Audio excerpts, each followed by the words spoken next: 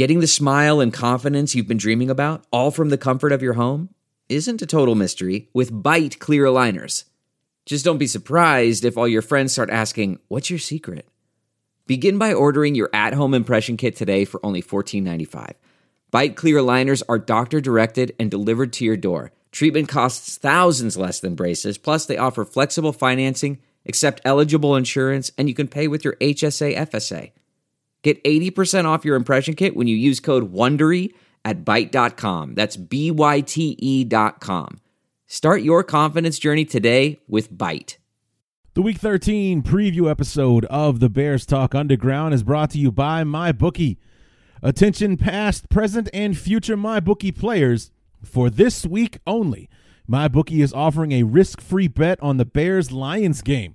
Simply choose a team against the spread for up to $250. If you win, congrats, you've got extra holiday spending money. If you lose, congratulations to you as well. MyBookie will give you all of your money back. It's a no-brainer because you literally cannot lose. It's a no-risk, all-gravy bet.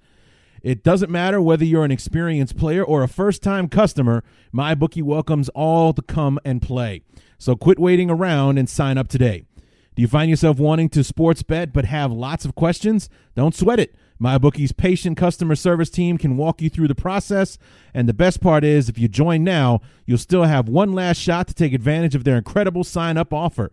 Just log on to mybookie.ag and make your first deposit with the promo code CHAIR, and MyBookie will match your deposit dollar for dollar to jumpstart your bankroll, and that's on top of the risk-free bet. Let me repeat that. That's a guaranteed deposit match and a risk-free bet for this week only. So if you're a true football fan, you don't want to let this opportunity pass you by. You simply cannot lose. Make sure you do your part to support your team this season and hop on the gravy train and get in on the action with MyBookie, where you play, you win, you get paid. My guest today on this very short window between ball games for our beloved is Jeremy Reisman. Despite his allegiances, probably one of my favorite guests to have on the show. He is from SB Nation's Pride of Detroit, and he'll be here to help us preview this, what has now become an annual Thanksgiving matchup between the Bears and the Lions. So it's funny.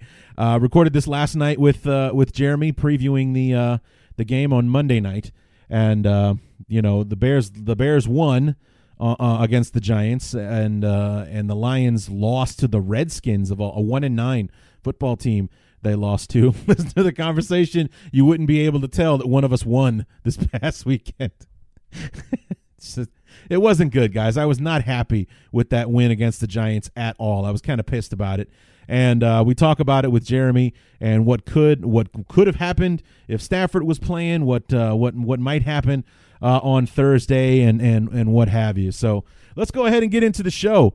It's the Week 13 preview episode of the Bears Talk Underground, so let's get to it.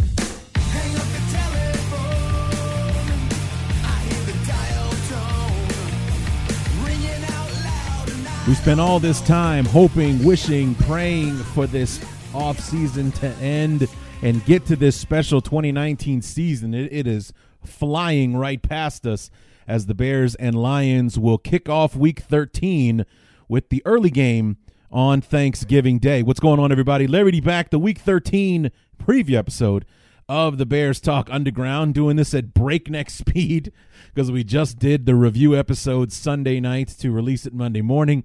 Now here we are recording the preview episode for the Thursday game on Tuesday night to drop first thing on Wednesday. So it's been a busy couple of days for me getting stuff done with the podcast. I've already got our guests set up for next week to preview the Cowboys game, also a Thursday night game.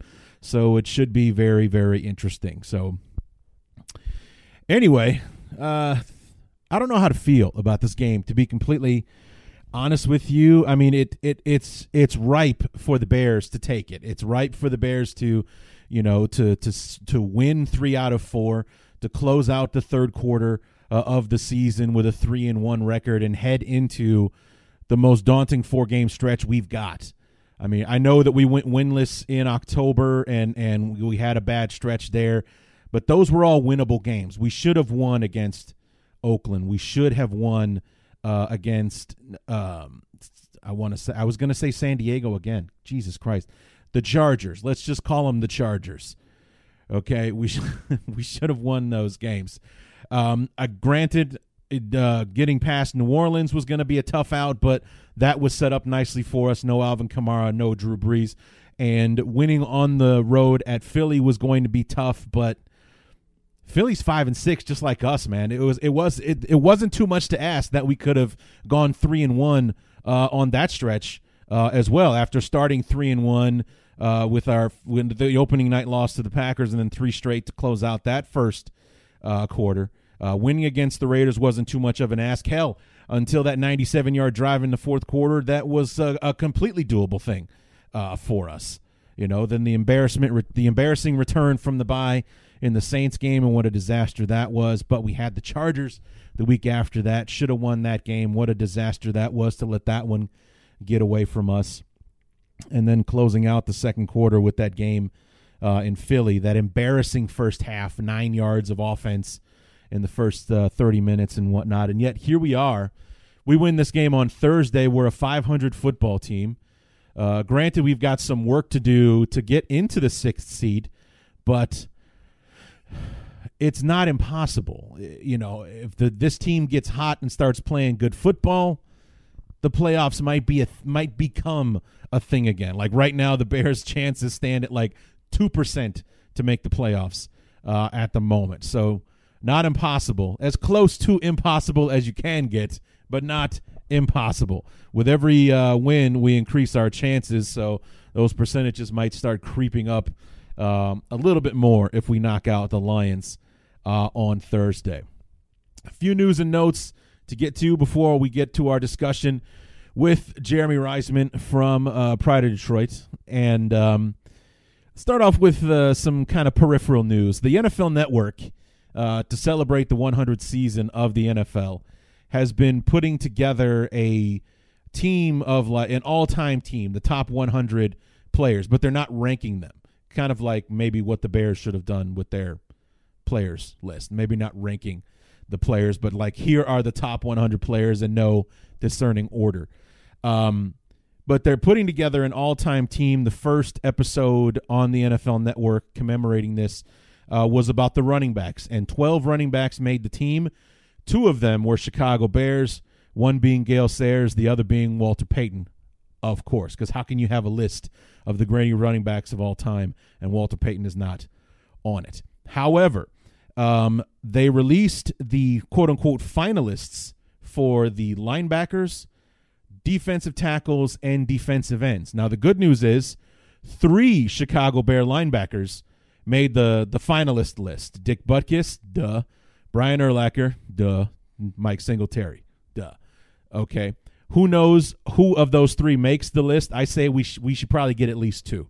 I would put my money, honestly, on Singletary and Butkus. Butkus he defined the middle linebacker position back then, and he's a Hall of Famer. And B, Singletary, 2-time Defensive Player of the Year award, basically the coach on the field for the 85. This is it. We've got an Amex Platinum Pro on our hands, ladies and gentlemen. We haven't seen anyone relax like this before in the Centurion Lounge. Is he connecting to complimentary Wi-Fi? Oh, my. Look at that. He is. And you will not believe where he's going next. The Amex dedicated card member entrance for the win. Unbelievable. When you get travel perks with Amex Platinum, you're part of the action. That's the powerful backing of American Express. Terms apply. Learn more at americanexpress.com/withAmex. Man, that sunset is gorgeous. Grill, patio, sunset. Hard to get better than that. Unless you're browsing Carvana's inventory while you soak it all in. Oh, burger time. So sit back, get comfortable. Carvana's got thousands of cars under $20,000 just waiting for you. I could stay here forever. Carvana, where car buying meets comfort meets convenience. Download the app or visit Carvana.com today. Bears. Granted, Urlacher, also Defensive Player of the Year, got the Bears to a Super Bowl, was probably the most dynamic middle linebacker of his era outside of Ray Lewis, of course. I mean, when you talked about who the best middle linebacker was, or the best inside linebacker, during that era. The conversation started with Urlacher and Ray Lewis. So that's the good news. The bad news is there are no Bears on the defensive end or defensive tackle list. So Richard Dent, who's one of the top 10 sackers of all time, Hall of Famer, Super Bowl MVP, God knows how many Pro Bowls he made in his years with the Bears. Dan Hampton also not on that list, or Doug Atkins, and any of these historic Hall of Fame players that the Bears have did not make the defensive line lists, if you will. I thought maybe Hampton would be on the defensive tackle list, but I was reminded by one of my Twitter followers that Hampton was mostly a defensive end, but in the 46, Hampton played inside, he played outside. He was a Hall of Famer, man. He was a Hall of Famer. He was a Pro Bowler practically every year he was on the team, but not good enough to make the quote-unquote, not even good enough to make the finalist list. It's like, I don't think I'm asking for too much for Richard Dent and Dan Hampton to be on the finalist list. I wouldn't be surprised to not see them make the team. Of course, I wouldn't like it, but I wouldn't be surprised. We got 100 years of history that we're going up against here. But, for the two of the most key players on the greatest defense of all time not to make the finalist list, not a fan of that at all. So we'll see how this team continues to unfold as they pump out the episodes week after week. I'm interested to see how many Bears will actually make the team. Maybe Ditka might make the cut in a tight end / I wonder if they're going to mix the tight ends and wide receivers, or if they're going to keep those separate. There's definitely enough tight ends. You can do an hour-long episode on the greatest tight ends in NFL history, but I'm sure Ditka would at least make a finalist list for that, even with how the tight end position has transformed over the years. Ditka was still one of the greatest to ever play the game. So we'll see how it continues to unfold. See if we can't get an offensive lineman in there somewhere. Maybe a defensive back. I don't know. But linebackers and running backs, that's our MO. Running the football and playing defense. We got two that actually are on the team, that are officially on the team, in Gale Sayers and Walter Payton, and possibly adding up to 3 more, with Urlacher, Butkus, and Singletary making the finalist list for linebackers. So should be interesting to see how that one unfolds. And I'll keep an eye on it, see if we have any more guys that do or don't make the finalist list, and how this all-time team kind of breaks down. So, but speaking of our current squad, it's a short week, so injury reports are kind of a fast and furious thing. I mean, as most of you are going to be listening to this on Wednesday, we're anywhere from 24 hours or less to kickoff on Thursday at 11:30 Central Time here in the Midwest.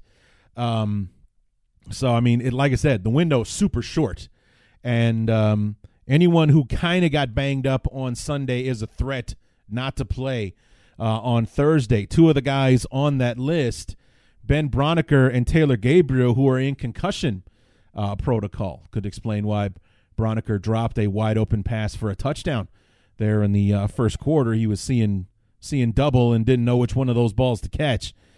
Taylor Gabriel is more concerning. This would be his second concussion. He suffered that concussion against the Redskins week number 3, and he was out for a couple of weeks. He missed the game against the Vikings. He missed the game. He didn't even travel to London to play the Raiders, and came back after the bye. So he was out, counting the bye, he was out 3 weeks before he came back against the Saints. The only silver lining that I see here, number one, with them being in concussion protocol, with us having like 3 or 4 days fewer to get ready, it opens the door for Jesper Horsted to be more of a key factor in the offense. I've heard rumors today that maybe Cordero Patterson could get some snaps at tight end. That would be interesting for sure. It certainly would be a matchup nightmare because Cordero Patterson is a big wide receiver, but he's also a fast wide receiver. So if you put him in there, he could be like a hybrid wide receiver tight end. Put him in there against a linebacker or a safety. that could be a matchup nightmare. Very, very interesting idea if that could happen. I mean, and like I said, he could use his size. I don't know how good Cordero would be as a lineup blocker or whatnot, but he could definitely, I think, play that U position as a tight end, more of the Trey Burton lined up outside, the Travis Kelce, if you will. And that could be interesting if that's what we do on short notice against the Lions. And it could open the door to what we do the rest of the season with that position. Could see a lot more Cordero Patterson playing that tight end U position than we do see him playing wide receiver, God forbid, running back in this offense. So the other thing is, the silver lining with Taylor Gabriel is that it could finally open the door for Riley Ridley to be activated on Thursday against the Lions. Maybe see him get a few snaps, which would be his first of the season, if I'm not mistaken. I don't think Ridley's been active for a game yet, so it would be nice to see him out there. It would be weird to see number 88 because, like, who the hell is 88? Oh, yeah, that's one of our draft choices that we were so excited to have and has yet to see the field this season. It could open the door for him to get some reps and play against the Lions, maybe show the Bears what he can do, and maybe get him back out there for the last 4 games or so of the season. Maybe he can add a spark to the offense. I mean, God knows we could use a little something, So, and I did read today. I thought I read that Nagy was saying that it would be a stretch to see Braunecker and Gabriel on Thursday. So that's definitely opening things up. A, it's interesting to see if Jesper Horsted becomes a contributor or somebody that gets looked at on Thursday, and B, if it could mean the activation of Riley Ridley finally. In other injury news, Sherrick McManus left the game on Sunday with a groin injury. He has not practiced yet this week. The Bears did not practice on Monday, but they had to release a injury report, so it shows that Gabriel didn't practice. Gabriel, Braunecker, Sherrick McManus did not practice yesterday or today on Tuesday. Same thing with Bobby Massey, and that's a more interesting situation because Bobby Massey has a high ankle sprain, and I read Ian Rappaport saying that he's out for, and I quote, a few weeks. Considering that there's just a little bit more than a few weeks left in the season, maybe it wouldn't be a bad idea to put him on IR, elevate Alex Bars from the practice squad, and see if he and Cornelius Lucas can duke it out for who gets to play right tackle for the last few weeks of the season. Also saw that the Patriots were releasing a Valdir, I think his name is, an offensive tackle, who was released because Isaiah Wynn, one of their first-round picks from last year, has been activated off of IR to come back and play. So he's being let go. He's a veteran offensive lineman. He's in shape. He's ready to go, and he's a tackle. Could maybe help us out there. Maybe not so much on Thursday, but get him ready to go against the Cowboys. I mean, why not? So, but Massey is definitely out. Sherrick McManus, Taylor Gabriel, Ben Braunecker not looking good. The mistake that was Adam Shaheen is still on this list with the foot injury. Danny Trevathan still on the active roster, has not practiced with the elbow injury, so nothing has changed there. So, but I know it all doesn't sound good, but it could open up some intriguing possibilities with what roster moves the Bears make, what moves the Bears make within the offense. With could Cordero Patterson take some snaps at tight end on Thursday because of the short window? Will we see more of Jesper Horsted on the field? Because basically he's our starting tight end right now. With Shaheen out, with Burton on IR, with Braunecker in the concussion protocol, it's him and Bradley Soul and J.P. Holtz, who's more of our H-back than a tight end. So things could get very interesting with that tight end position on Thursday against the Lions. And then, like I said, with Taylor Gabriel being down, the activation of Riley Ridley seems imminent. I'm pretty sure that could be something that happens on Thursday, and I'd be excited to see it and what opportunities he could get against the Lions on Thursday. So, anyway, that will do it for our injury report and our news and notes section. What do you say we go ahead and get into it with our good friend Jeremy Reisman from SB Nation's Pride of Detroit to help preview Lucky Number Week 13 between the Bears and the Lions on Thanksgiving Day.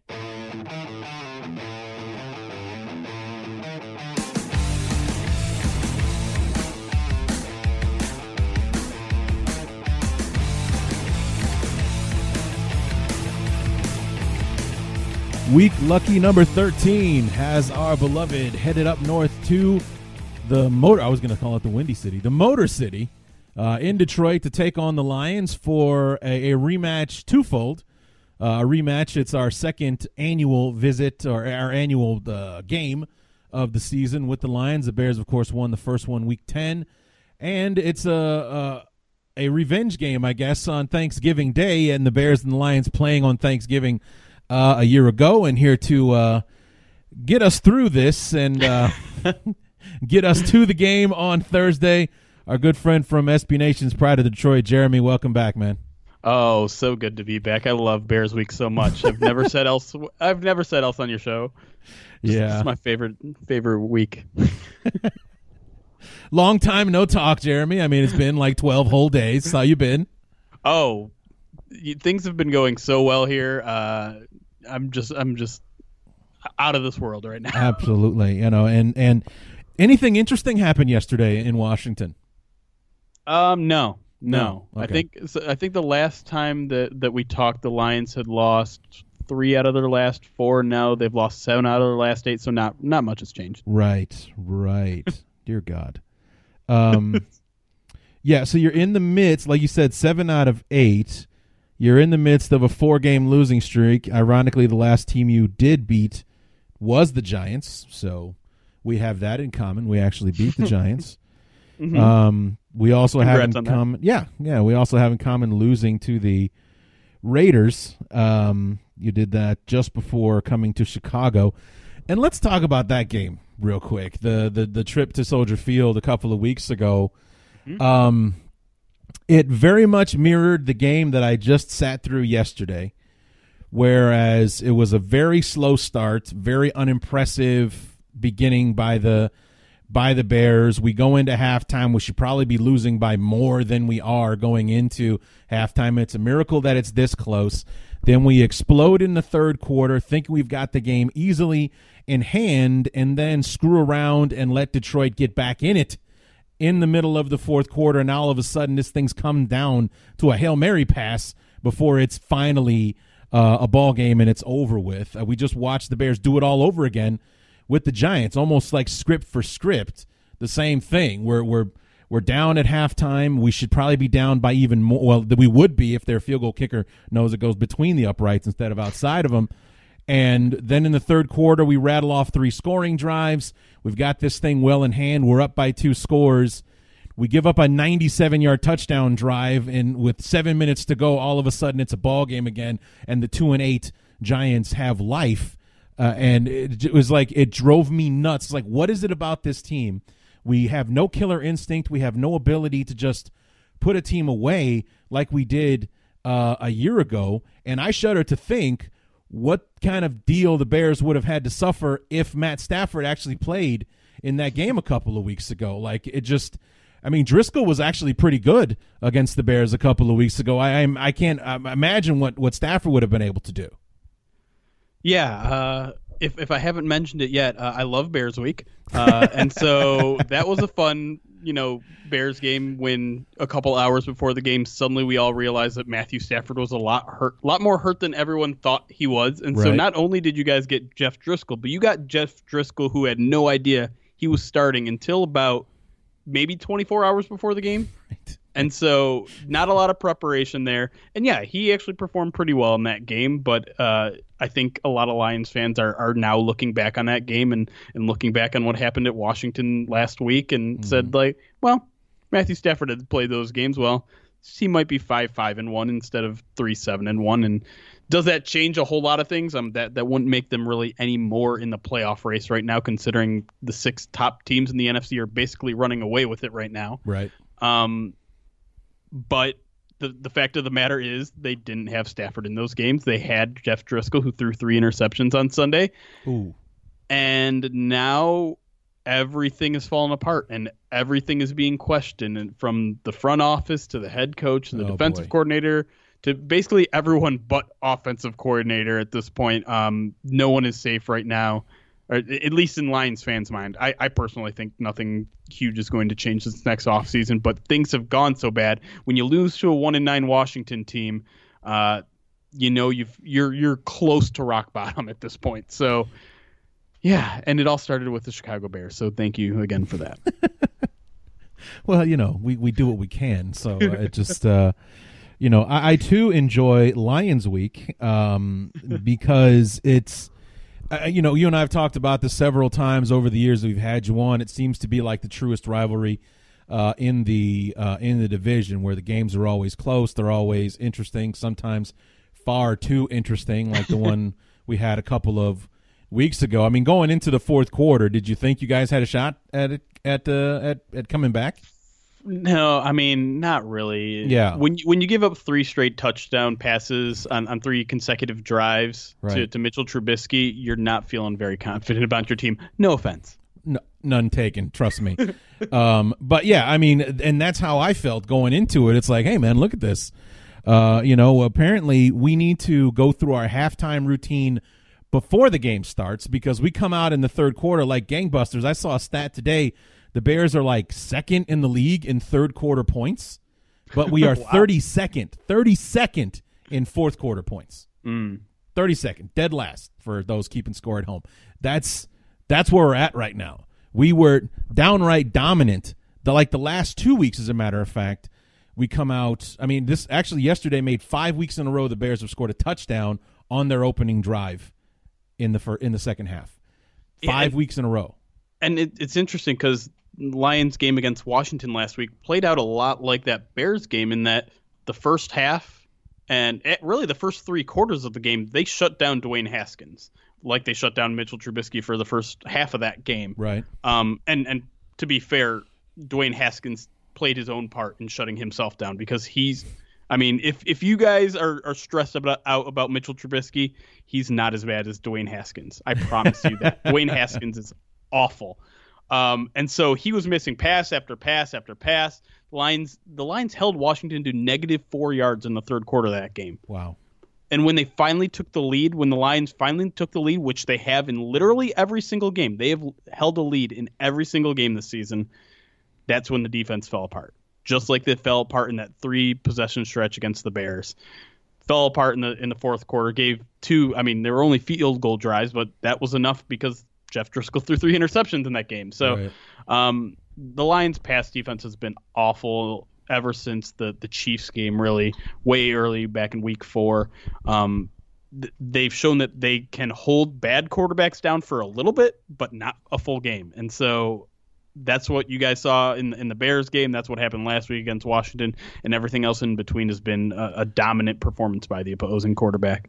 Right, because that was something. If you I record those knee-jerk reaction segments during the game, like in between quarters. I do like a 2-minute summary of what happened in the quarter, and the point that I kept driving home was that we haven't scored a point against the 31st ranked defense in the NFL. Jeremy's basically telling us we could break the scoreboard against this team, and we've got a goose egg going into halftime. We're down 6-0 or whatever the score was, in that game. It was just like, Jesus Christ, man. It's just 31st ranked defense in the NFL. You think it was the 85 Bears out there, the way they were playing offense.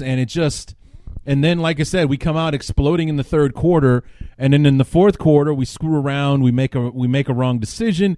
We pass the ball on 3rd and 1 instead of running it when Montgomery was actually doing well at the time. We ended up punting the ball back to you, who, of course, you have the big play. Was it Galladay that scored the touchdown in the fourth quarter? Gosh, I think I've blacked out that game in my mind. It was either Galladay or Marvin Jones. It could have been either. They've basically been 1A and 1B this entire year. Right, but then it's like all of a sudden it goes from 20-6. This is a game that we absolutely took over in the third quarter, to now it's a ball game, and it literally came down to the last play, and then Jeff Driscoll pulled a Dan Orlovsky there at the end when he ran 3 yards past the line of scrimmage and threw the Hail Mary pass. But it's just like, it should have never come to that by the way the third quarter went. And then here we are in the fourth quarter. Same thing yesterday with the Giants. We took over that football game. The Giants didn't get a first down in the fourth quarter until that 97-yard drive. Yeah. We completely shut them down. We did it actually last week to the Rams. We shut them down 3 and out 3 times in the third quarter. And then in the fourth quarter, all of a sudden we forget how to play defense. Goff and Cooper Kupp are hooking up 50-yard plays. They put a touchdown on the board to put the game away. Only this time we were playing an inferior team in the Giants who don't know how to do that, and we were able to hold them off. They simply ran out of chances. They didn't run out of time. They ran out of chances against the Bears because it wasn't anything we were doing to stop them in the fourth quarter, which is what made it all so nerve-wracking and so frustrating. So, and then we're going to get to do this on the road in Detroit, and even under Nagy, we're not the world's greatest road team. And even last year, we lost 3 of our 4 games on the road last year. We came damn close to losing to you guys Thanksgiving last year before Eddie Jackson performed his magic in the fourth quarter. So I don't know what to expect on Thursday night or Thursday morning. Jesus Christ, 11 o'clock when that game kicks off. So, well, according to my calculations, we owe you guys a defeat with the backup quarterback based on last year, right? Yep. I mean, we need retribution. And the sad thing is, I don't know if it's going to be Jeff Driscoll or David Blau. I was just reading that your third stringer might be up for duty on Thursday. Yes, because Jeff Driscoll and the Lions didn't practice on Monday, but they had to put out an injury report. Right. And Jeff Driscoll was on it due to a sore hamstring. And if you know anything about Jeff Driscoll, which you guys probably learned last time, he's a mobile guy. And so if you take away his hamstring, that probably limits him quite a bit. And the one thing he has been doing consistently well is running the ball. The Lions run a lot of read option with him out there. And I think he had about 70 rushing yards last week, 40 or 50 against the Bears, and I think 40 or 50 against the Cowboys in between those 2 games. So, even if he's sore and plays, I think that could potentially have a pretty significant impact on this game. If anyone is actually looking for like a deep dive on this game, that could be a deciding factor, I would say. Well, I mean, the guy is 6'5". He's a big guy, and he also runs like a deer. He's like 4'5" or something like that, which for a quarterback is lightning fast. Yeah. So absolutely. I mean, we definitely got to see that in that game a couple of weeks ago. So to hear that he might not be playing is outstanding news for the Bears. That this guy, I mean, if you get a second crack at it and you figure out, this guy is effective on the run, well, if he's got the hamstring issue, even if he does play, you're not going to push him because you just make it worse, by overexerting him with the hamstring and everything. That could help out the Bears big time. So whether it's Blau, who I know absolutely nothing about, or Driscoll, a limited Driscoll, things look good for us on that front. But then we also have to play offense in the game as well, and that's where the trouble comes in.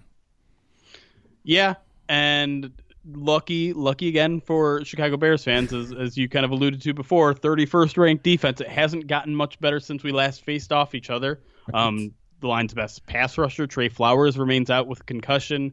It does look like the Lions could potentially get a couple guys back this week in Deshaun Hand, a defensive tackle who's only played in 2 games this season but had a really promising rookie year last year. And then their best safety, Tracy Walker, quote-unquote practiced on Monday, and he's missed a bunch of games this season. So there's reasons maybe to be optimistic about the way the Lions finished the season defensively. They've also been a lot better against the run lately. I think in the past 4 or 5 games, they've held all but one opponent below 3.5 yards per carry. So that was a big improvement that we've kind of seen in the second half of the season. But other than that, like I said, the pass defense has just been god-awful. Darius Slay hasn't quite been the same as he's been. The Lions have kind of been rotating defensive backs outside of him. The one guy that maybe you should be on the lookout for is rookie Amani Oruwariye. The Lions' 5th-round pick. A lot of guys thought he might go in day 2 of the draft. He basically got his first start last week, although technically wasn't a start because he sat the first play and then played the second play, but played, I think, around 75% of the snaps. Got his first interception of the year basically in that first start. Was the highest-graded player on the team per Pro Football Focus that game against Washington. So the future might be bright there, but again, this is basically going to be a guy on his second start of his career, so maybe a little bit vulnerable there. We'll see if Mitchell Trubisky can take advantage of that, though. Right, yeah. Mitch actually played well yesterday, considering, I guess. I mean, there's a learning curve, or there's a curve when it comes to Mitch and grading well and things like that. People like to remind us of that. Well, he played well for Mitch. It's like saying you throw well for a girl, that kind of thing. Right. But, I mean, he had one horrendously bad interception in the fourth quarter, ironically enough, yesterday. And it's just like I kept wanting to hear that maybe he got hit or that his arm got brushed or whatever, but I heard his after-game presser. He's just like, no, I thought I could get out there. I just didn't. Yeah, he was literally like 7 to 10 yards short of the receiver he was throwing it to. The safety was actually able to just back up in center field and just catch the ball, and no one was there to defend him from catching it. So he did throw a second interception, but that was more of a, everyone's favorite word when it comes to quarterbacks and receivers, miscommunication with the receiver. I guess he was supposed to run a wider route than he ended up doing, like to the point where everyone who watched the play thought it was intended for someone else. It was like if you've seen the Ogletree interception, it looks like it was intended for Anthony Miller, who it would have gone to if Ogletree wasn't there, but it was actually intended for Robinson, who was in front of Ogletree. So that's a big miscommunication, if you ask me.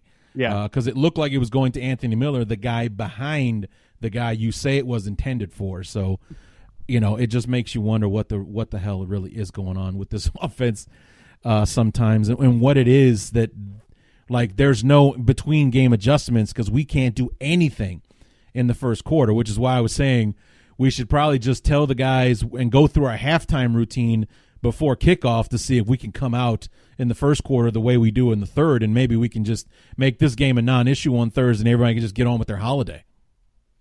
I think Matt Nagy should blame everything on offense on Mitchell Trubisky's hip. Okay.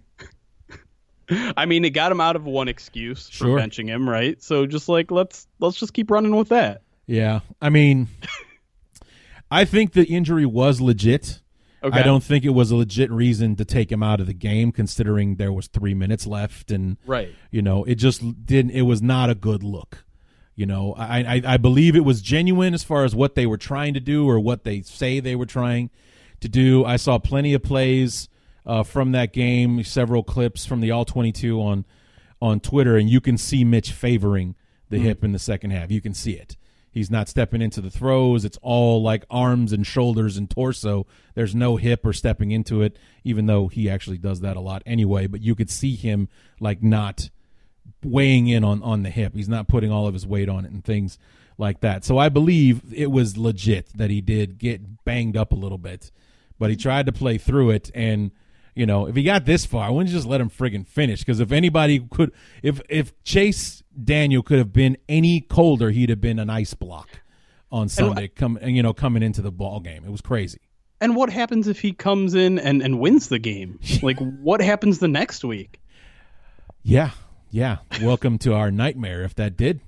If I mean, half of Chicago wants Mitch, taken out back and put one behind his ear anyway. I mean, God forbid he's not having a very good game. Just by the naked eye, you're sitting there watching it. It's like, okay, well, this is not going great. And then Chase Daniel comes out and bangs out 2 scoring drives and wins the game on the road at the Rams. It's like, okay, is it even a discussion right now? And why would we even entertain this? If he's supposed to be hurt, then obviously Daniel is going to start. But that didn't happen, and then he showed up yesterday and threw for 287 against the Giants. So I guess that argument is over with. But I was so convinced we were going to not see Mitchell Trubisky again on Thanksgiving, but the football gods have shined down upon us in Detroit for once. Right. So you get to see Mitch, and so that'll be fun. And you have the home field advantage. I've been to Ford Field. Did I ever tell you that? I don't think I knew that, no. Yeah, I went and saw them play in 2007. It was the first game of the Brian Griese era for the Bears. because the week before, Rex Grossman was atrocious against the Dallas Cowboys on national TV, and Lovie had seen enough. So that was the first game of the Brian Griese era, highlighted by a 34-point fourth quarter explosion by the Lions to win a 13-3 game in the fourth quarter. I like that story. I'm going to have to ask you to tell it every time I'm on this podcast. I mean, the highlights for me, it was me and a bunch of guys, drove up from Chicago, so that 5-hour trip was worth it.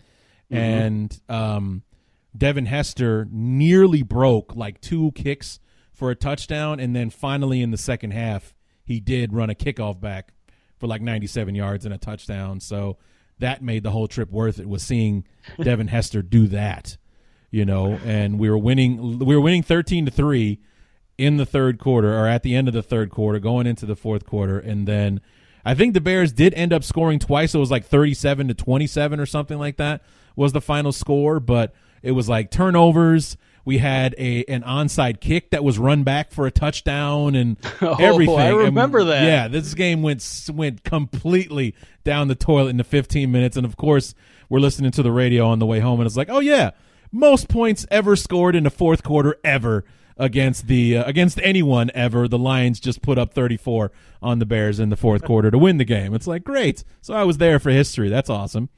So you got to tell a story 10 years later or whatever. Oh, yeah, and I got to absolutely fall in love, I'll tell you, with your goddamn fight song that guy sings over and, Lions victory. Yep. I wanted to shoot that guy. We got to hear it like 6 times in the fourth quarter. I was like, this sucks. This song is terrible. Shut up. Stop scoring touchdowns, you assholes. So, yeah, that's my relationship with the Minnesota Vikings horn. Okay. Well, I feel your pain then, just listening to that. But, yeah, by the end of it, I was like, Jesus Christ, this song is terrible. And this guy, singing the song with all of his conviction and heart. And like I said, he got to sing it at least 5 or 6 times in the fourth quarter. It's like I knew the damn thing by heart before we left the stadium. Yeah, so he was probably hoarse on Monday morning too. Yeah, probably. I wouldn't doubt it at that point. So, yeah.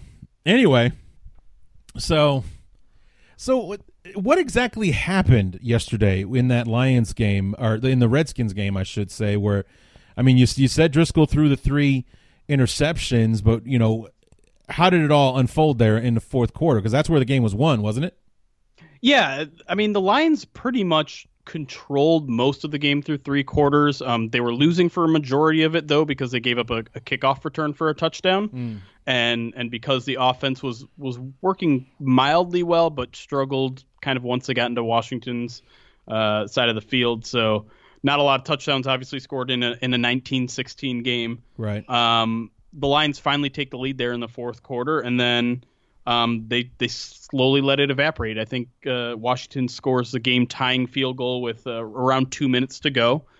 Jeff Driscoll then takes over for, to do his best Matthew Stafford impression, get a 2-minute drill in there for the game winner. Right. I think on the second play of the drive, he throws what should have been a pick six. Goes right through Washington defenders' hands. Right. So on the very next play, he decides, well, that wasn't a good enough throw to be an interception. Let me try again. This time he succeeds. Washington takes over on the 50-yard line. They run out the majority of the clock, about 20 seconds left, kick the go-ahead field goal. Then Driscoll, I think, next pass also gets intercepted, and the game's over. Yeah, I caught the last play. I saw the interception there at the end. So, yeah, because that was the extra coverage or whatever after the Bears game ended, was watching I think I saw the field goal and then the ensuing interception after that. Which, mind you, I think there was about 15 seconds left, and the Lions tried to do a 5-yard crossing route.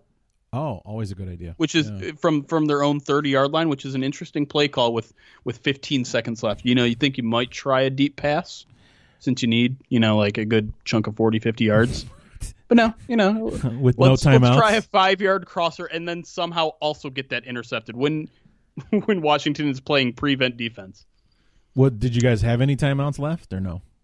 I believe they had one or two. One. Okay. Yeah. So maybe that's what the thought Sure. behind that disaster was. That, hey, at least we got a timeout, so we'll. Yeah, let's just get an easy, 10, 15 yards, and then we'll chuck it up. Oh, no, it's not an easy 10 or 15 yards because Jeff Driscoll doesn't know how to play football right now.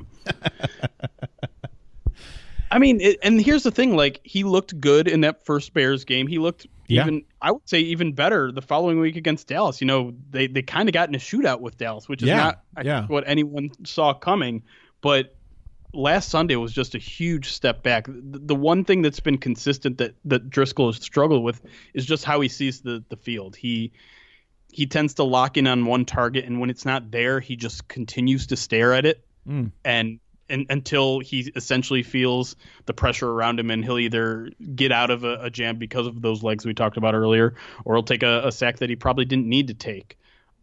He just continues to look more and more uncomfortable back there, which is kind of interesting because, 1 week he got criticized because he was scrambling and he had about 10 yards in front of him where he could have ran for a first down, but he kept his eyes downfield. He threw a pass in the dirt instead. This following week, it was almost the opposite. Like, he was just like trying to run at any opportunity he could, and he was overlooking open receivers. I don't know. I just feel like the game's getting to him a little bit. Like, he's in his head a little bit too much right now and making poor decisions. And the accuracy is fine. His arm strength is fine, and his ability to get yards on the ground is helpful. But when it comes down to it in pressure situations, I just don't think he has enough confidence in himself right now to do anything of damage, really. The review episode is also brought to you by our good friends at Blue Chew. Guys, remember the days when you were always ready to go? Now you can increase your performance and get that extra confidence where it counts. So listen up. BlueChew.com brings you the first chewable with the same FDA approved active ingredients as Viagra and Cialis, so you know they work. You can take them anytime, day and night, even on a full stomach.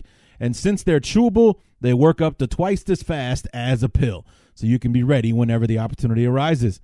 If you could benefit from extra function and more confidence where it counts, Blue Chew is the fast and easy way to enhance your performance.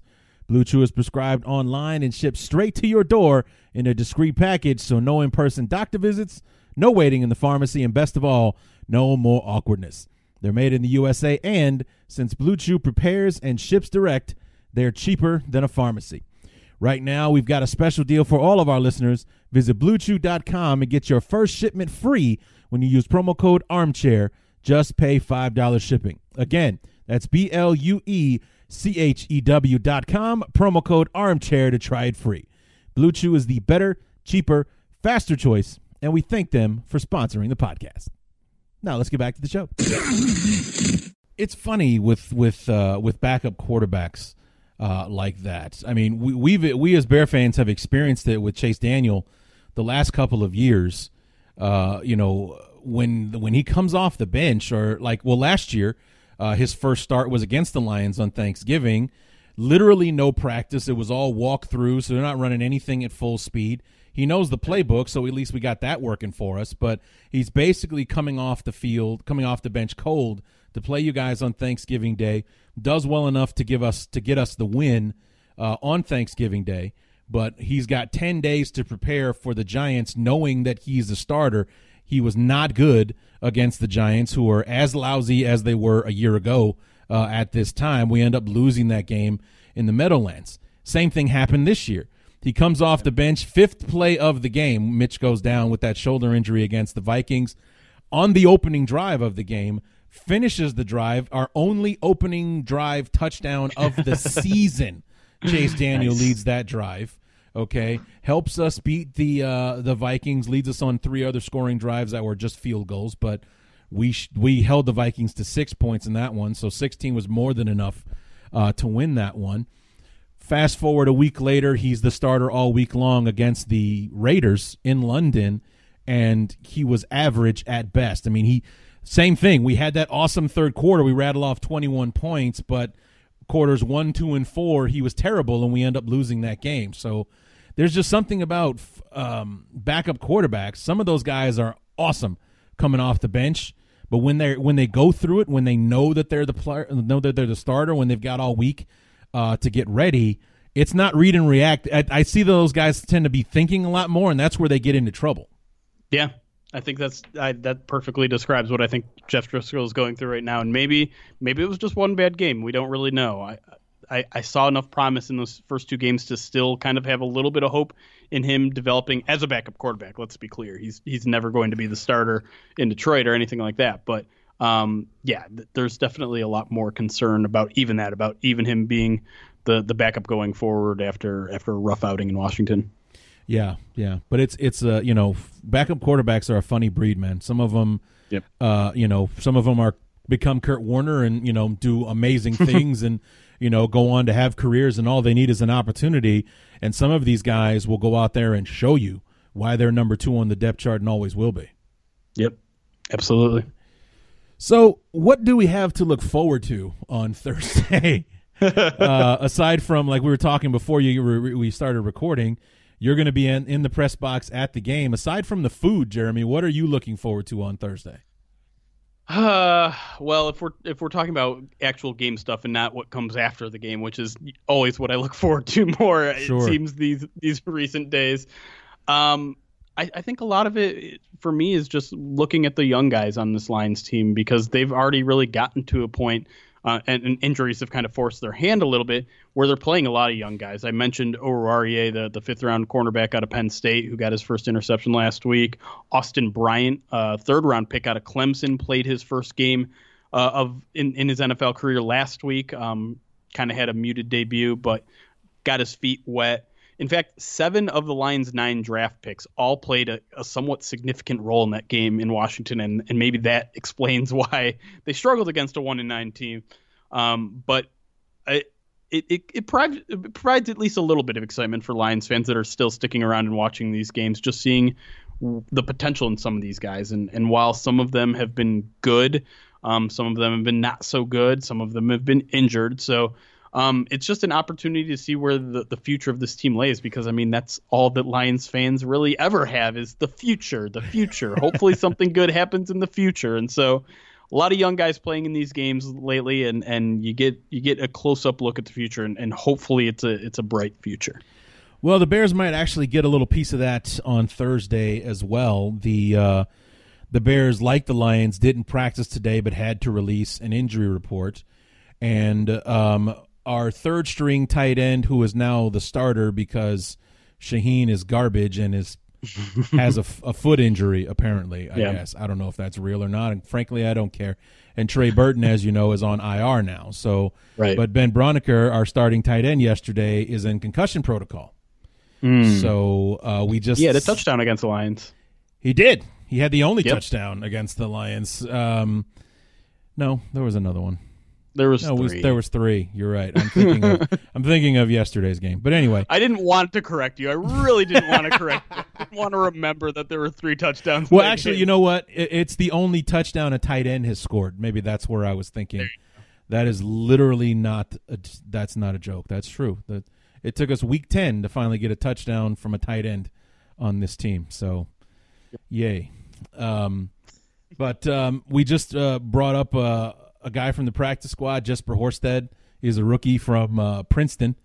And we have Bradley Soul, whose claim to fame is that he's been cut and signed on the team literally every week since the Raiders game. Literally every week. Like this week, actually, was the first time he hadn't been cut and re-signed. Like cut on Saturday, signed on Monday. I guess that's how you put a veteran on the practice squad when you're not practice squad eligible, because that's literally what they did like 7 weeks in a row with Bradley Soul. They would cut him on Saturday, elevate someone from the practice squad to be on the roster, cut that person, sign him back to the practice squad, and then sign Bradley Soul back to the active squad on Monday. Every week for like 7 weeks. It became a joke after a while. I'm sure it wasn't hilarious to Bradley Soul, but still. Right. But there's him. There's J.P. Holtz, who's been more of a fullback, like H-back type guy for the Bears, and then Jesper Horsted, who's probably going to be our starting tight end on Thursday if the concussion protocol isn't cleared, and Taylor Gabriel, also is on concussion protocol. This would be his second concussion this year. He suffered one against the Redskins week 3. He was out for like 2 or 3 weeks, which I'm okay with him not playing on Thursday, not because he's been bad, but because we drafted Riley Ridley in the 4th round, and he has not been active for a game yet this year. So I would like any excuse for him to be active and get a chance to do something on the field before the end of the year, because he's following a very familiar path that Javon Wims was on last year, where he was this, he did amazing things in the preseason. Everyone was excited about him, and then we didn't see him again for like a couple times throughout the year he was active. Otherwise, he's inactive, watching the game in street clothes.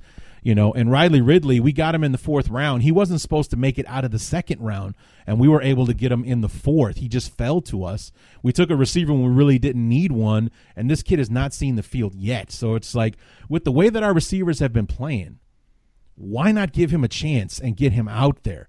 Let's talk about this. You guys are 3-7. You've lost 7 out of your last 8 football games.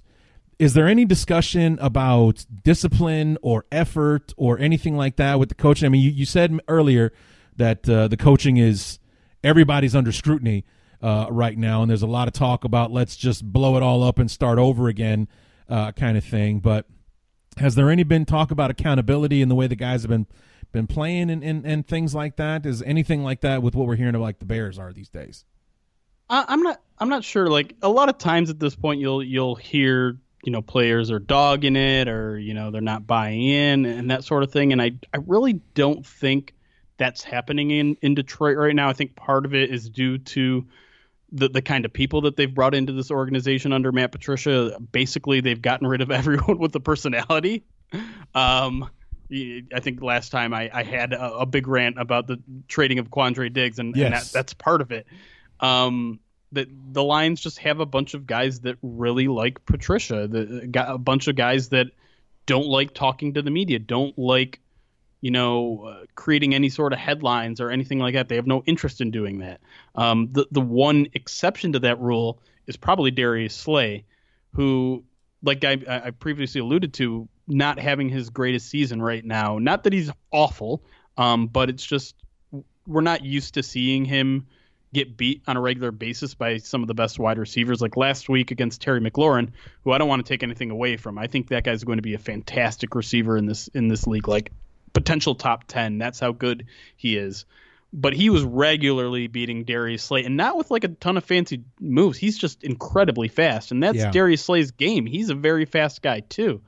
And so I think there are some people that think Darius Slay may have checked out. He's already kind of had a couple run-ins with the coaching staff. Last year, he kind of complained about practicing outside in a portion of the season when the Lions didn't have an outside game remaining on the schedule, or at least not for another couple months. He was also very vocal about his displeasure in the Quandre Diggs trade. So if there's any sort of like player checking out or discontent, I think it kind of just starts and ends with Darius Slay. I don't think it's extended much beyond that. That being said, the coaching staff is under fire for something much worse, which is the fact that they have a defensive quote unquote genius running the team. Right. And they have a bottom 3 defense in the league. And that alone speaks volumes about what Matt Patricia has brought to Detroit and what he's doing right now. And it's also hard to ignore what's going on in New England right now and what's gone on in the past 2 years since Matt Patricia left, which is now New England's one of the best defensive teams in the league. Right. And so you put all these puzzle pieces together, and it paints kind of a really bad picture about Matt Patricia. And you can point to injuries, and you wouldn't be wrong. Trey Flowers is gone. Deshaun Hand has missed most of the season. They've had injuries in the backfield. A bunch of their defensive line, which was supposed to look really, really good this year, all missed training camp, all missed all those padded practices. So they came in raw and not really ready to perform. But it shouldn't matter. I mean, if this scheme is good enough, if the depth that this team has been building for the past 2 years is good enough, they have no reason to be 31st in the league in yards or points or whatever, DVOA or whatever metric you want to throw out there, because they've been horrible. And there's no real rhyme or reason for that when you've got a guy who's supposedly, the reason that the Patriots were so good in developing talent. There's the reason that so many former Patriots talk glowingly of Matt Patricia and say he is a genius, and they can't figure out what's going wrong in Detroit. But the fact of the matter is, as a head coach, he's not proven that he's able to put it all together, either defensively or as a full team. So, and because Bob Quinn, the general manager, also came from New England, those two are tied at the hip. So if Matt Patricia goes, I think Bob Quinn goes. And if all that happens, you're hitting the reset button in the twilight of Matthew Stafford's career, which is not a great. I mean, it's not a great option to keep these guys around for another year because it doesn't look like it's trending in the right direction. Yeah. But I'm not sure if blowing everything up in the last couple of years of Matthew Stafford's career is also the answer, because you hear it all the time with franchise quarterbacks. You don't want to waste them when you have them, because most people don't have them. And the Lions have done a pretty good job of wasting Matthew Stafford's career so far. If they're about to hit the blow up button with 3 years yet left on his career, you can pretty much write the book on Matthew Stafford right then and there. Yeah. Yeah, and it's funny because, we're going through the exact same thing in Chicago. We hired an offensive genius to take over the team, and in his second year, we have the 31st ranked offense in the NFL. We are thriving on defense. I was just looking, and it made me sick to my stomach to see that our defense is 4th in the league for points against, and the other teams in the top 5 are all playoff teams. Yep. And as we were talking about jokingly before we started, we're not in the playoffs. We're, quote unquote, in the hunt.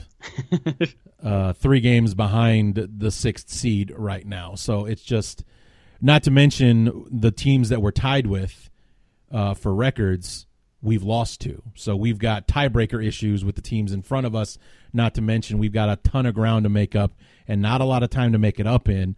But somehow we're still in the hunt because we're not mathematically eliminated yet. And, I guess that's why we kind of romanticize the Lovie Smith era, is because he was a defensive genius. He was a defensive coordinator with the Rams and all that kind of stuff. And what were the Bears always good at when Lovie was in Chicago? We were great on defense. It was just we were lousy on offense, which was not his strength, so that made sense. Here, you and I both dealing with these head coaches who, touted quite a resume coming in as far as their prowess on their particular side of the football, and yet both are suffering at this point. It's kind of like watching the Colts be terrible on defense when Tony Dungy was the head coach, but thank God we've got Peyton Manning who can score 50 a game. It doesn't matter that we've got the worst run defense in football and things like that. Unfortunately, Khalil Mack can only do so much, and, Matt Stafford is injured right now, so we can't cover up how poorly the other side of the ball is playing. Yep. I think I said this last time we were on. We just need to combine forces and take down the rest of the NFC North. That's right. I wouldn't be against it, man. Not at this point, to be honest with you. I would not be against it. We'd have to come up with a fancy name for the Lions or the Lears or something. I don't know. Just like we'll figure something out. But yeah, let's just do it and label it later. Yeah. We'll figure it all out later. It's not like it's important to market or anything like that. But so it should be interesting on Thursday. With the short week, the Thursday games are always interesting. Not to mention, we, as in our two teams, have the shortest amount of time to get ready for the game on Thursday because we're kicking off at sunrise on Thursday. At least it's not as extreme as it was for the Bears a year ago, who were flexed into Sunday night football before kicking off at 11:30 a.m. On Thursday. I think it was like 85 hours between when the Sunday night game ended and when we were kicking off against Detroit. It's a wonder we were it's a miracle we won. B, it's a wonder we were even competent in that game with such a short turnaround. I mean, the NFL literally stole like 8 hours from the Bears to get ready for that game. It was crazy, flexing them to Sunday night. So, I don't know what to expect, especially since we don't know which quarterback we're facing yet. We kind of know what we're talking about with Driscoll because we saw him up close and personal a couple of weeks ago. And you still have the 31st ranked defense in the NFL. Well, we've got the 31st offense in the NFL, so that clash of titans should be interesting once again. And your offense is obviously the better unit on the team, but who the general is that's going to be leading it, I think, will determine how this game actually plays out. Yeah, I think that's a great way to put it, and I think the one thing that we can be pretty sure of is that it's not going to be Matthew Stafford. So you can rest easy there. So, I mean, if you had to call this thing, what are you thinking here? Man, I'd love to sit here and tell you that with all the defensive players that are returning this week or presumably returning this week, that the Lions defense finally shows up for an entire game and can stop Mitchell Trubisky for all of the possessions instead of all but 3. Right. But I don't really have a lot of confidence in this unit right now, and especially with a big question mark at quarterback. The Lions have been better at running the ball. Bo Scarborough has been a weird find. The guy has rushed for, I think, about 150-ish yards in the past 2 games and well over 4 yards a carry, which is something we really haven't seen since Amir Abdullah. Wow. Since Kerryon Johnson was healthy. I'm kind of where you are, where I just think it could really go either way, but I'm just the team just lost to Washington. How can I really have any confidence in this team right now? So, I mean, I think it just gets poured on at this point. I think the Lions might, God, I don't even want to say this, but I think they might not win another game this year. I mean, wow. They'll have chances against the Bucs. They'll have chances against the Broncos. They'll have chances against the Bears, but yeah. I mean, I can see them losing all 3 of those games just as easily. I can see them winning one of them. So, yeah, I don't know. I don't think I'm picking the Lions this week. It's early in the week, and I might gain some confidence by the time we hit Thursday. But right now, I feel like this is going to be an ugly 13-10 type of game where the entire game is basically spent watching everyone trash both teams on Twitter for 60 minutes. Yeah, I can totally see that. I really can, especially since I'm going to be home in the Chicago area watching this game with my dad. That's always interesting.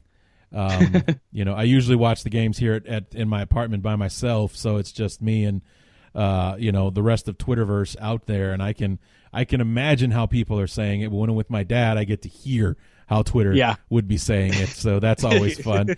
So we'll see how that ends up being. So it's always better at Dad's house when the Bears win. So hopefully the Bears win as opposed to hang on at the end, like with our last 2 wins over the Lions Week 10, over the Giants yesterday at Soldier Field, where if you guys can survive the third quarter, you have a shot.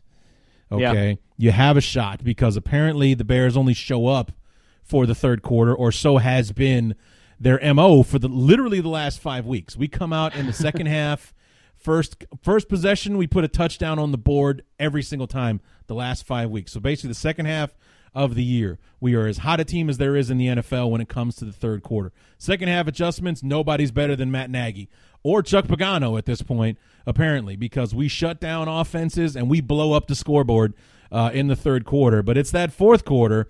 Apparently, we forgot that there's 60 minutes to a football game, not 45, and that's where things get interesting. So if you can hold the Bear, we're garbage in the first half. So that won't be different if it's a 6-3 ball game or a 7-7, God forbid, going into halftime. If you can weather the storm in the third quarter, you've got a shot in the fourth. And the Bears are so unreliable this year, and it just. I don't feel confident picking the Bears. Like logic says, why wouldn't I? We finally won a football game. We've already beaten this team. They might be starting their third-string quarterback on Thursday who's literally got no time to get reps and, things like that. That's all working for us. We are playing against the second worst defense in the NFL statistically and all the rest of that nonsense. Mitch came off as statistically one of his best games of the season. We've kind of got this going for us, and why wouldn't the Bears win this game? Well, because it's the Bears, and this is what they do, is that they have a knack for losing the games they should win, winning the games they should lose, or at least this year they do. Anyway, I mean, my chief complaint is we've won 5 games this year, and we can only really feel good about one of them. There's been a sour taste in our mouths in that win over the Lions, a sour taste in our mouths last week for the win over the Giants, is that we had to hang on to a game that was well in hand going into the fourth quarter, and you just can't trust the team. You just can't trust that they're not going to fall apart at any time, let alone, trying to get through a 60-minute football game. So, like, I say that I would pick the Bears, and if I was a betting man, I would go with the under, which I think is 39 right now. So I don't think that's a bad call at all. I mean, the Bears' inability to crack 40 points as an over-under this year has been staggering. So I don't know. Hey, but you know what? They've won 2 out of their past 3. Yes. Why not make it 3 out of the past 4 and then, get some people riled up thinking they can run the table despite a very daunting looking schedule ahead of them. Dear God. Dude. If we win on Thursday, we'll be 6-6. Yep. Okay. That's outstanding. Considering how we were looking a few weeks ago. All right. So 6-6, great. Then next week, the following Thursday, we get to play another Thursday game.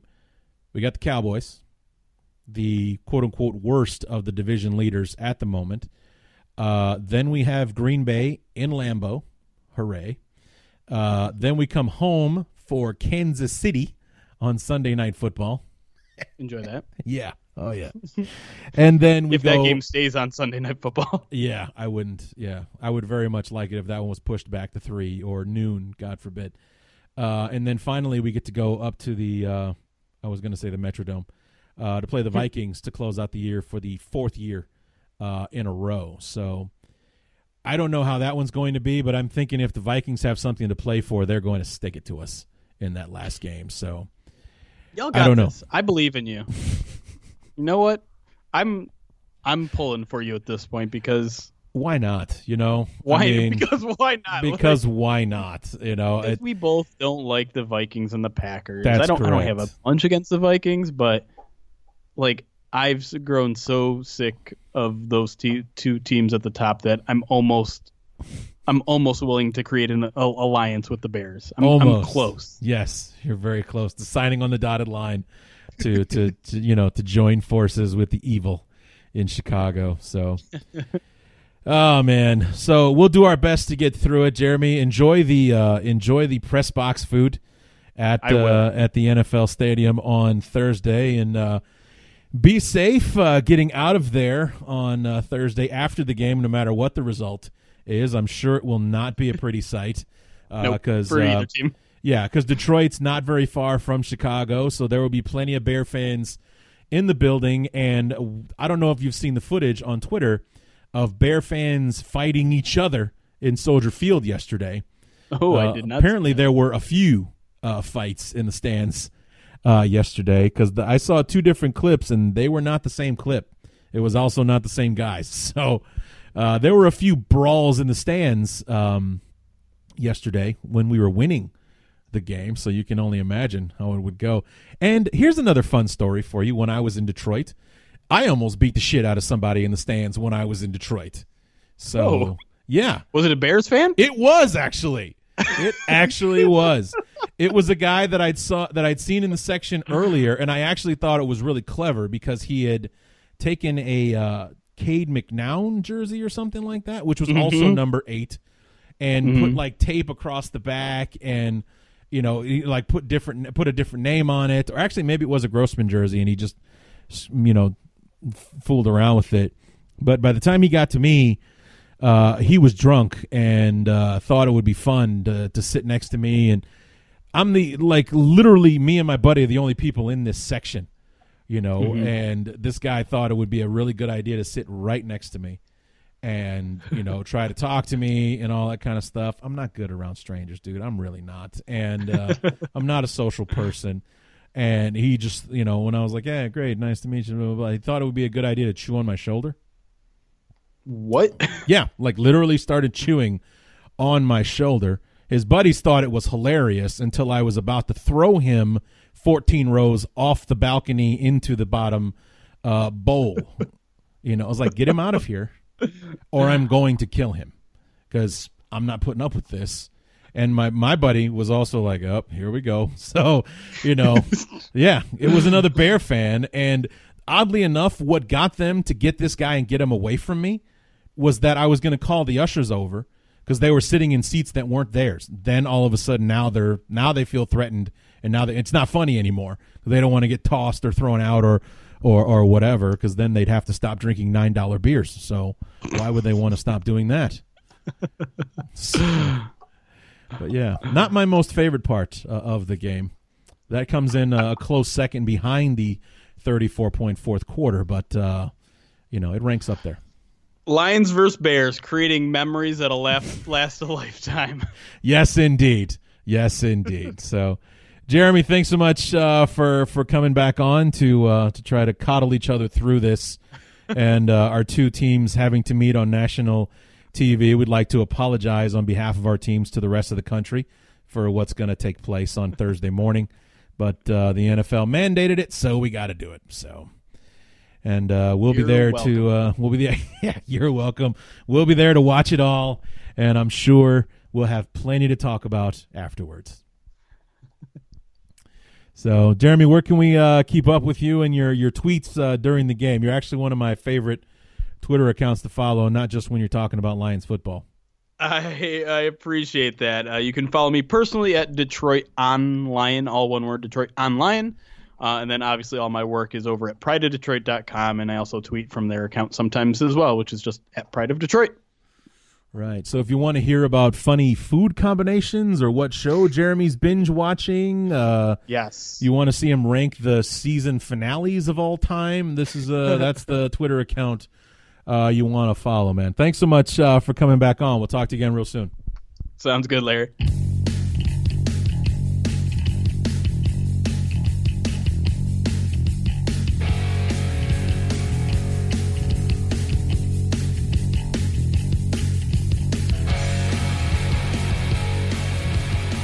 Remember, guys, promo code ARMCHAIR for your free shipment, your free first shipment of Blue Chew. Just pay the $5 shipping.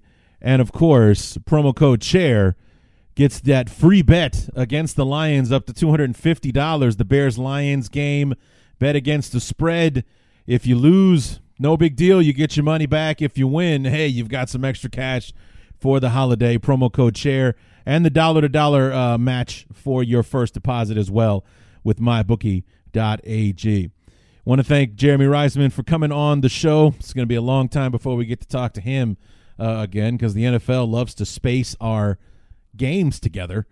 Last year there was only, the Bears, it was Lions, Vikings, Lions, so we played twice in 11 days against the Lions. This time it's twice in, 18 days or whatever this time around. So, hopefully the Bears or the NFL will spread them out a little bit next year. Maybe a week 3, week 4 matchup with the Lions, and and maybe keep that week 12 or something later on in the year. Or God forbid we finish the season against someone who isn't the friggin' Minnesota Vikings. So, there are 2 other teams in the division that we could finish the year against, but it's always Minnesota in Minnesota for some reason. But anyway, again, thanks to Jeremy for coming on the show. I always enjoy talking to him, us with our long-suffering, teams and our fan bases and whatnot, where things more times than not go wrong before they go right for our teams, and kind of squandering away seasons that both fan bases were looking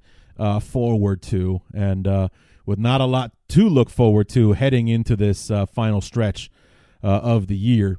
And even more so for the Lions with the, Driscoll's going to play, or he might play, but he's sore. The hamstring is an issue, which could limit him, and how he hurt the Bears a couple of weeks ago with his legs. The guy can run. He's a 4.5 40, which is lightning fast for a quarterback. Didn't hurt us so much with his arm, but definitely hurt us with his feet from time to time. And I think Jeremy said they've been doing more of that since the Bears game, because he was started against the Bears basically on short notice. Like, he knew for less than 48 hours he was starting against the Bears, and basically no practice time to get ready for that game. But him running the football has been a somewhat bigger part of the offense since that game against Chicago. So we'll see how that ends up going. But and then the other possibility is that their third string quarterback might actually be starting and playing against the Bears on Thursday, which would be fantastic for us, or so one would think. But you never know with this team. You just never know, and that's the the thing that makes you nervous. That little catch you have in the back of your throat when you watch the game play is like, yeah, it's setting up perfectly for us to come away with the win here. But it is the Bears, and after all, this year has just been one of those crazy, why the hell not type seasons, where if it could go wrong, it more than likely will, and in some spectacular fashion that leaves an indelible mark that makes it so that you won't be forgetting this anytime soon. So there's a lot of that going on this year. Losing the game against the Chargers, the Raiders game, the way that we laid a huge egg against Green Bay on national TV week 1, almost going 0-2 if not for that roughing the passer thing that extended the drive for us or gave us yards that we didn't earn.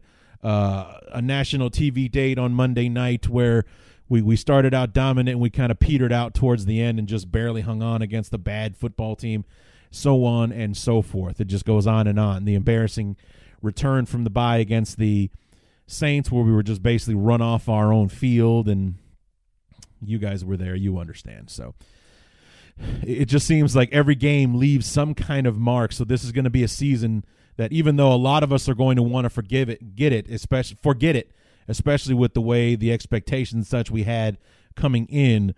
But every one of those games has a little scar to leave behind for us, win or lose, for us. That 2019 is going to be a hard season to forget for a while, just because of how these games have unfolded and the head scratching nature in which a lot of these games were played and the decisions that were made and what have you. 2019 is going to be a hard season to shake off, and I guess it makes sense because 2019 is a season that a lot of us, and I know that I pounded the table for this even before the 2018 season started, was like, this was the year that we were all looking forward to. It just seemed like that kismet year where it was all fated to happen. It's the 100th season, Super Bowl's on Papa Bear's birthday, the whole 9 yards that I've been going on and on about and whatnot. Just seemed like it was meant written in the stars that it was going to be the Bears in the Super Bowl this year. And it's going to take a miracle for that to even be remotely possible at this point. So anyway, keys to the game, very simple. Try not to be yourselves on Sunday, because that hasn't worked out too well. As far as X's and O's, my big advice would actually be for the Bears to maybe look into more of an up-tempo offense, because I've heard Mitch say it 1,000 times in press conferences and things like that. The Bears always kind of look sharp when they're running the 2-minute drill, and I've heard Trubisky himself say that, there's no time to think. We're out there just playing. We're out there just doing it, so on and so forth. Just basically take the guesswork out of the game. You just run the offense out there. You hit who's open, you all that kind of stuff. Maybe come out doing that first possession against the Lions on Thursday. They are still the 31st ranked defense in the league, so they are susceptible to bigger plays, and they are susceptible to just offenses, period, when you're one of the worst in the league statistically. Anyway, I mean, this was a defense that just lost to the Redskins, less than 72 hours ago. So I'm sure that the confidence, the little that they may have had, is shaken. And I think we can take full advantage of that on Thursday. So hopefully the Bears just come out, and I mean, it would be fantastic if we could get our second opening drive touchdown of the season against the Lions, because I think it would go a long way in really just cementing the fact that the Lions just aren't going to win. And I know that, granted, if we go in for an opening drive touchdown, there's still a lot of football left to be played, but their offense has been struggling to score points. They only managed 16 against the Redskins on Sunday. Not very good against a very bad football team. That confidence might be shaken, and we might be playing on against a third-string quarterback who has sort of kind of been taking first-team reps in a week of walk-through practices to conserve everybody, who's basically everyone's still recovering by the time they take the field on Thursday. They're not ready to play yet, but they have to because the NFL said so. So this is all lining up for this to be a quote-unquote easy game for the Bears to win. The X factor, of course, is that it's on the road. The Bears struggle in Detroit almost every time. So it's Thanksgiving, and historically, the Lions always play well on Thanksgiving. I've seen them win with some lousy Lions football teams against some good teams, whoever they had coming in. I remember one year they were like 2-9 going into the Thanksgiving game, playing like a 9-1 Denver Bronco team, and they beat the Broncos on Thanksgiving Day. I've seen it happen many times where they win that Thanksgiving game especially back in the 90s and stuff, when Thursday night wasn't a regular thing on the schedule. The Thanksgiving game was literally like the only Thursday game on the schedule, and teams like the Cowboys and the Lions, who play on Thanksgiving every year, always seem to do well because they're used to playing on that short notice, that Thanksgiving schedule, and they would always be able to take advantage of it, good teams or bad, and handle it. But now everyone plays at least one game on Thursday. Hell, the Bears are playing 3 Thursday games. It's like, after we get done with this, we've got a full week to get ready for the Cowboys next Thursday on December the 5th. So it's just it's a weird schedule that the Bears have. This is one of the pitfalls of the Bears playing well. The NFL puts them on as many national TV dates as they can handle, or as many that are legal. I think 5 is the limit. So, coming out fast, getting the Lions into a hole, I think would be huge. And I know that we've only got one first opening drive touchdown. I think that was literally the only touchdown we've scored in the first quarter all year, was that touchdown we scored against the Vikings. But it would be really, really nice if we could snap that streak, because I think that it's not going to take many points to win this game. We only needed 19 against the Giants last week. I don't think it would take many more than that to win this game against the Lions on Thursday. So that's pretty much it. The rest of it is all the basic stuff. Avoid the mistakes, the mental ones, the physical ones. You just got to cut down on the mistakes as best you can. The drop balls that have plagued this team, the assignment mix-ups that like the one that caused the interception in the first quarter, where everyone thought the ball was going to Anthony Miller, only to find out after the game in the press conferences that pass was intended for Allen Robinson, but there was a quote-unquote miscommunication on what, Robinson did one thing, Mitch thought he was going to do the other. Next thing you know, it's an interception that killed a 12-play, 77-yard drive. We walk away empty-handed with that drive. So that's the kind of stuff that's been killing the Bears all year. Anytime you see that, it was always, there was a miscommunication. I thought he was going to do this. Instead, he did that. Like that interception that Mitch threw against the Redskins week 3, he thought Robinson was going to cut it short, so he threw it short, and instead Robinson had Josh Norman beat deep, which would have been an easy touchdown catch for him had Mitch put it there, but instead he throws it short, and it looks like a horrible interception to Josh Norman, one of the few that he's been able to manage this season. So the quote-unquote miscommunications, or the wrong routes being run and stuff like that, has been killing the Bears this year. So that's something that we need to shore up. And it would also be nice if the offensive line could step up. And I know we're going to be shorthanded with no Bobby Massey on Thursday, but it would be nice to see the offensive line step up so that the 31st ranked defense in the NFL isn't teeing off on our quarterback like they did a couple of weeks ago. This is a team that going into that, the preview, Jeremy said, this is a defense that can't get home. They don't sack the quarterback. They can't do a pass rush, blah, blah, blah, blah. I think they sacked Mitch 5 times in that game on week number 10. So it was just like, I'm tired of the Bears being the cure-all for whatever is bothering your football team, and it would be really nice if we could be our own cure-all. You know, if we could just show up on Thursday, take care of business against this lousy defense, put some points on the board, and kind of coast to a win and get ready for this stretch that we have. The Cowboys, the Packers, the Chiefs, and the Vikings. We have to win all these games if we want to make the postseason. We want to make the playoffs. At the very least, we need to go 3-1. We might be able to go 9-7 and make the playoffs. I saw a graphic somebody put up where there is a scenario in which the Bears can still make the playoffs. I doubt that it's possible, but I'm hoping that it is. Honestly, fingers crossed. I'd like to see this team get a chance, but we're going to have to get hot and start playing a lot better football than we have been playing in order to make that happen. So anyway, guys, that's going to do it for the Week 13 preview episode of the Bears Talk Underground. And come back on, like I said, should be Friday. Maybe at the Saturday first thing at the latest is when the episode will drop, the review episode, talking about the Thanksgiving game. Will I be spewing venom because we pissed away basically we'll be officially done, in my opinion.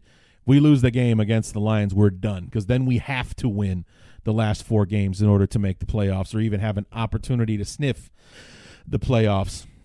Like, our playoff probability is at 2% right now. It will be at the quote-unquote under 1%. Like, they won't say it's 0, but it's below 1%. We'll go back to sniffing less than 1% if we piss this game away against the Lions on Thursday. Come on back and see how I'm feeling about it. Will my holiday spirit keep me from going bananas, or will I just really let you guys have it? So tune in and find out for the Week 13 review episode. Until then, my name is Larry D. Happy Thanksgiving. Happy holidays, everybody. We'll see you next time.